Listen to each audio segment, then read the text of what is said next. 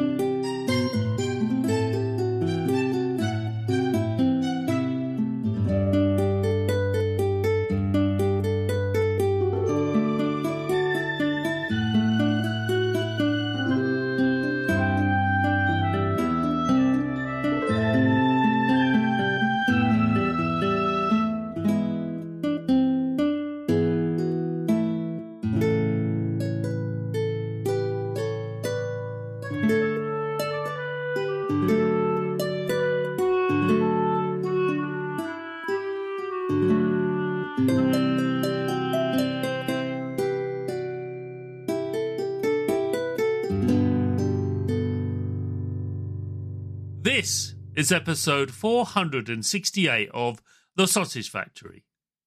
In this episode, I interviewed Steve Duran of Ogre Pixel and asked them about the design and development of their sticker book-driven adventure game, A Tiny Sticker Tale.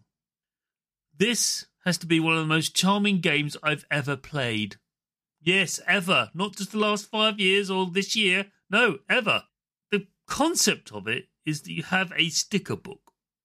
And your little character walking around, sadly, recently lost their father, and they're trying to find their way in the world. And they find themselves on this island, walking around with this sticker book. And the sticker book is a magical sticker book because you can add things to the sticker book from things in the world. You basically tear them off and put them in your book, and then you can replace them, renew them, and put them on the world and change the world itself from something quite benign by putting a bridge across sort of like a river, or something more impactful like putting the sun in the sky, because the sun is also a sticker. Yes. It's a wonderful game. Steve's a wonderful guest and really had a great time chatting to him about the creation of A Tiny Sticker Tale. Now, the music is by Maho Felix and is available on Steam. You can download the OST. We've got some samples here on the shows we always have. And we have linked the soundtrack to the show notes, so you can grab it from there. So, without further ado, let's listen to me from the relatively recent past talk to Steve about A Tiny Sticker Tale. Chris, take it away. Hello, Steve. Hello, Chris. How are you? I'm well, thank you. Could you tell us who you are and what you do? Sure. First of all, thank you for having me here. My name is Steve. I am director of an indie studio from Mexico named Ogre Pixel. We have been creating games since 2014, and our last game was launched a couple of days ago, and it's titled A Tiny Sticker Tale. Could you tell us, Steve, how did you make your start making video games?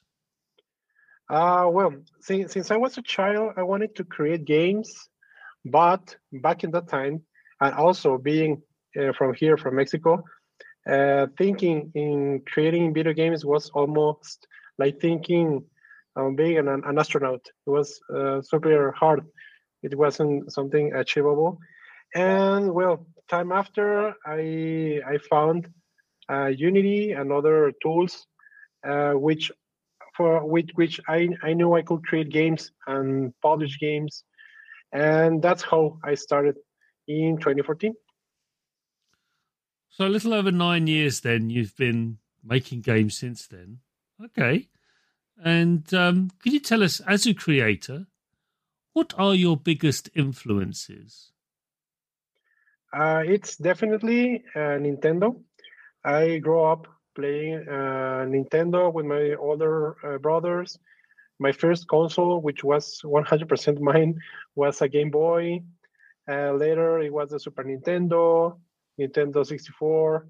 Yeah, so I think that as many other game developers, or most influence comes from Nintendo. And what aspect of Nintendo do you think you draw from most?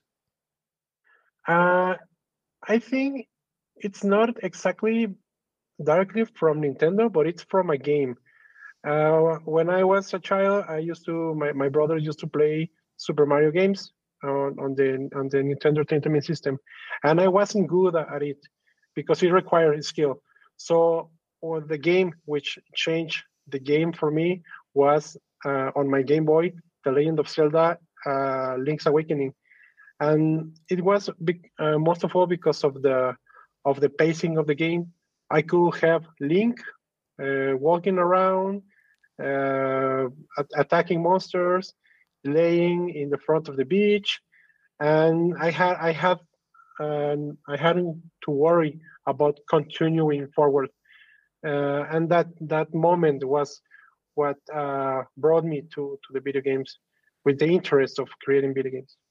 Okay, fantastic. Could you tell us what video game developer do you admire most and why? I think it would be Shigeru Miyamoto, because of the creation of those universes, the Super Mario universe, the Legend of Zelda universe. Yeah, and So, it's very attached.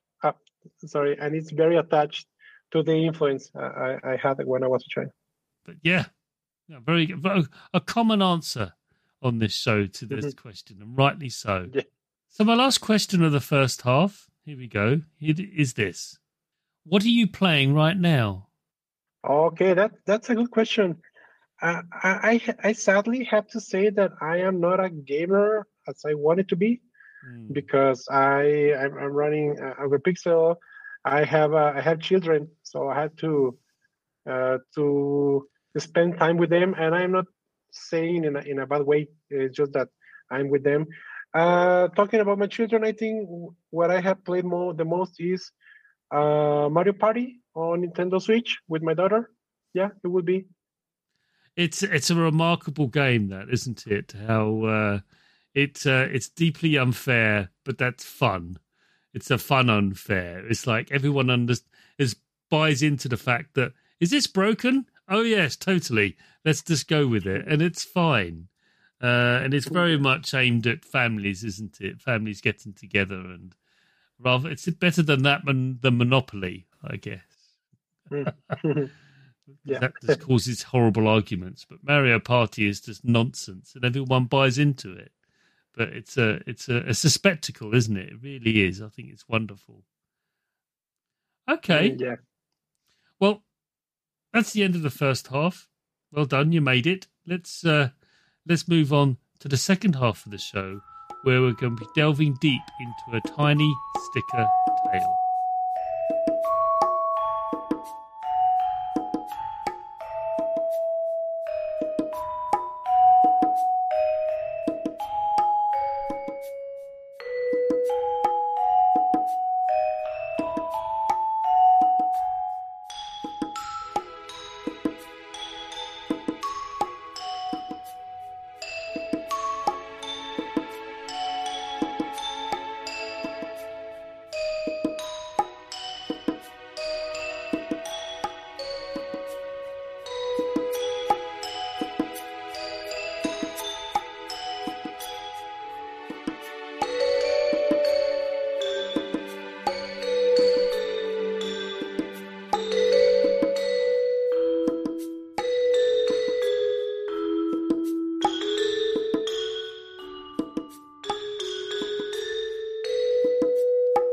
Okay, cool.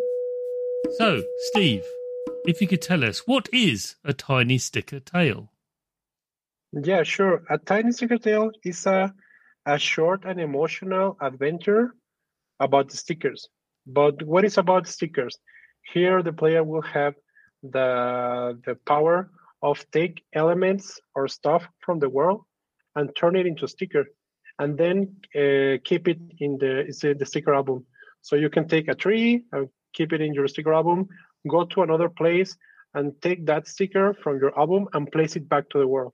So this is the core mechanic of A Tiny Secret Tale, and the entire game is created around this core mechanic. It's very, liberating to be walking into a space and going, you know what, I can grab that tree and just shove it in my book. And now the tree's gone, it's now in my book. And it's just so wonderful. And I want to ask my first sort of technical question now to you. So here we go. Brace yourself. Yeah. With any puzzle adventure game, being able to understand what the player can do, what they are capable of doing, is key to them not becoming frustrated. They must know the limits of their abilities. And once they know that, the solving of the puzzles presented them becomes much easier. Not completely to the point where they're not challenging, but they are easy to understand. So what have you done? And I think I know the answer to this, but I want you to tell me. What have you done in a Tiny Sticker Tale to prevent the sense of frustration? Because I never felt that in my playthrough of a Tiny Sticker Tale. I never did.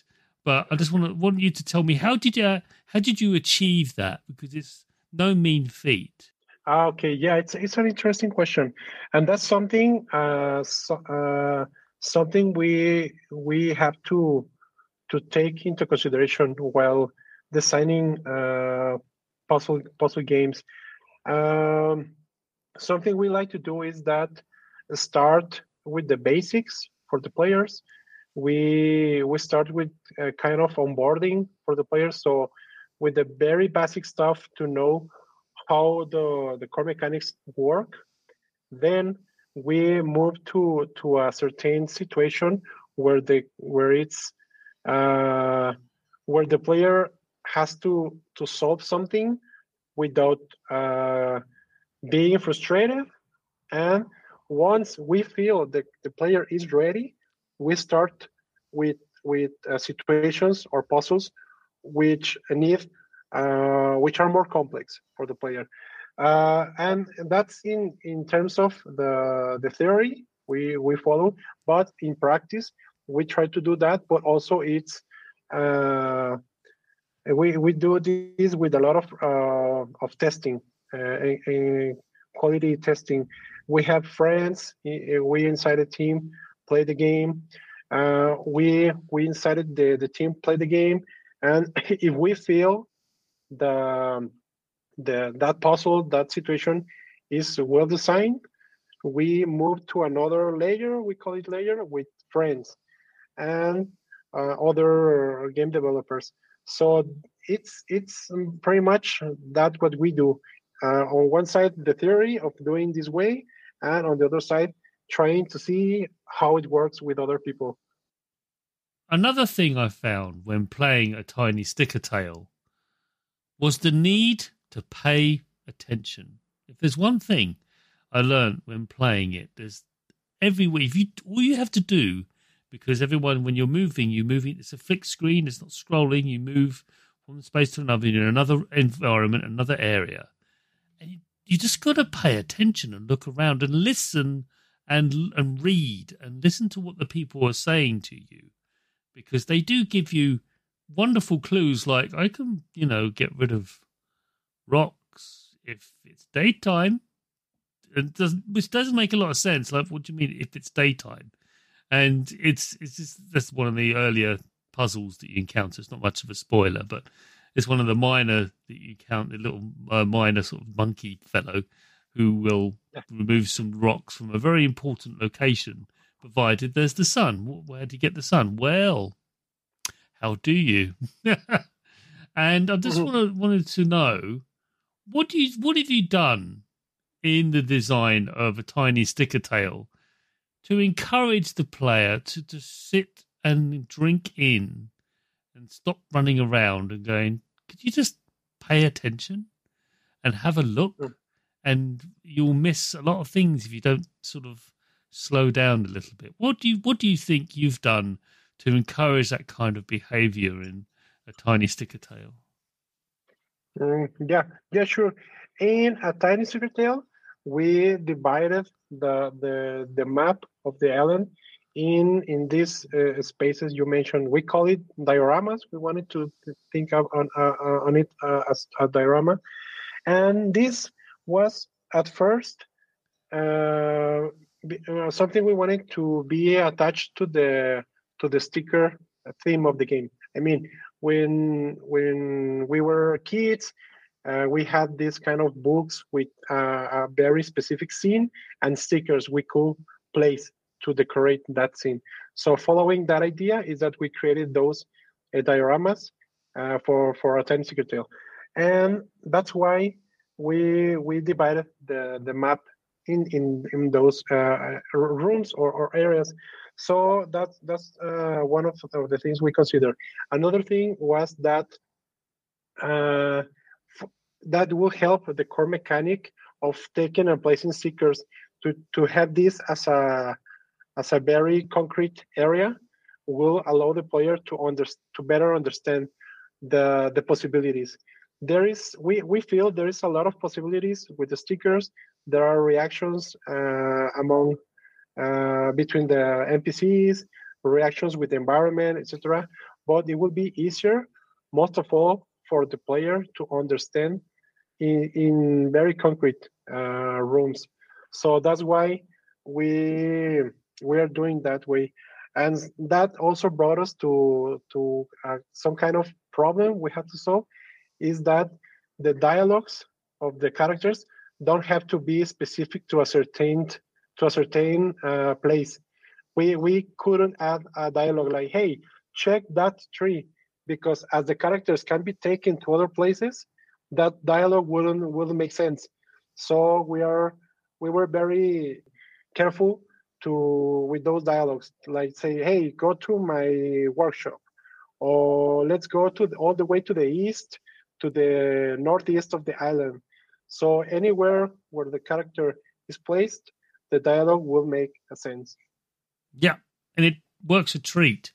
It really works so well, and I just felt the need to highlight to you is that even the most subtle sentence, you go, "Oh, hang on, I know what they're talking about there. I think I saw a thing earlier about 2 screens away," and it's very clever. Mm. You know, you're not bashing. You haven't got like a breadcrumb trail to find out where something is. It's like no, you'll figure it out. You credit the player with some intelligence, and you credit them with having attention and remembering things. Mm. So, next question: the sticker book.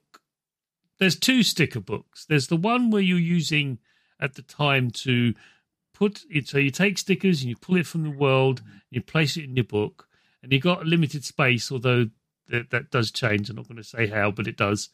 But ultimately, you do have a limited space.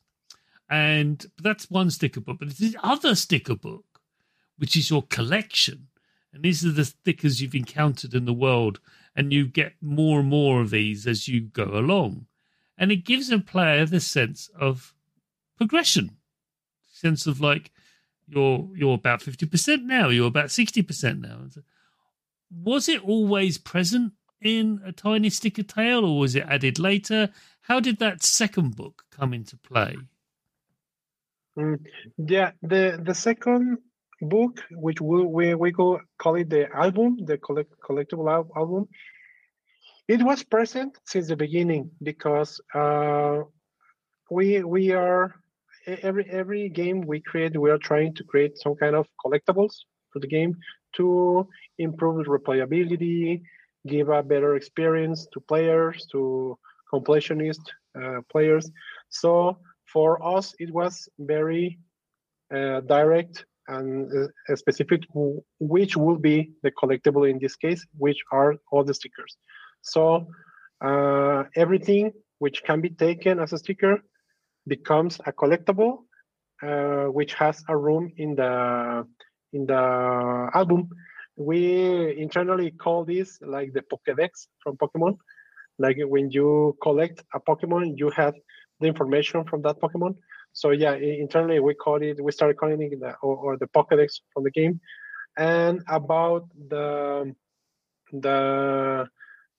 first sticker book, it's well, I don't know if it's coming in another question, but the reason why it works that way is also because of the sticker theme, and we were very careful to create the collider of each item very aligned to the border of the sticker, so you can be very precise to place the stickers.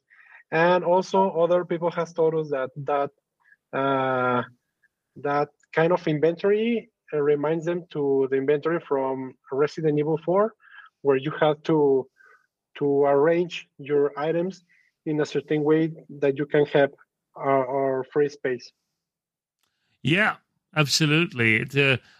Personally, it reminded me of Diablo, shoving things around so you could get some inventory space working, although not as dark. There's distinct lack of terrible demons trying to chew your face off in a tiny sticker tail, because everyone, if you're not aware of this by now, there's no violence at all in a tiny sticker tail. Absolutely none. It's all about exploring and helping people, because that's a theme throughout this whole game, is helping and assisting and just being kind to each other. It's wonderful. So my last question is this.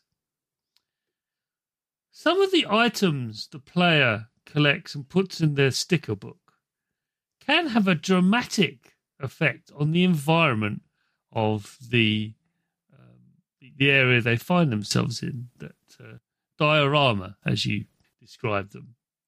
And there's a lot of these in the tiny sticker tail. In fact, the variety of effects are quite broad, which is quite surprising. So I have to ask the question, how did you find designing the effects that these stickers had on the world? And were you worried about it escalating beyond a point? How did you find reining yourself in? Because you could have had stickers upon stickers upon stickers doing all sorts of things, but you didn't do that so much. There is some layering. I call it layering. Like you put a sticker in and something would happen, then you do another sticker and something happened. But it wasn't really that deep, for I know, for good reason, because otherwise it would have been very difficult to play. So yeah, just talk us through the design of the interface or the interaction of the diorama with the sticker placements. Yeah, here the limitation. As you mentioned, we could create stickers and combine stickers and have different reactions and effects on the environment. We wanted to keep it kind of simple. I mentioned kind of because inside the programming it wasn't easy. I mean, we had to, as you mentioned, different layers. For example, there are moments where there's a sticker which makes the diorama to go to the night. If it's in daylight, it goes to night. And certain NPCs or characters go to sleep, and they're just sleepy.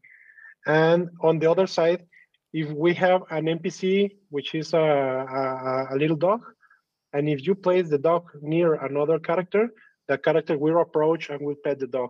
So that simple example combined forced us to create layers about, okay, if the character is sleeping and the dog is placed, what will happen first? Okay, so in our first layer was the environment, on the second layer was the other reactions, and yeah, I think we have three layers logically in the game. So yeah, we're not combining stickers to keep it simple. Each sticker has different. We have stickers which are for decoration, stickers which have are used as a tool, like the fishing rod or the bomb. We have stickers which modify the environment, and we have stickers which allow the player to reach certain places which are not like the bridge or a ladder. So yeah, we try to classify the stickers in different uses or types, and yeah, we focus on the types of I mentioned: decoration.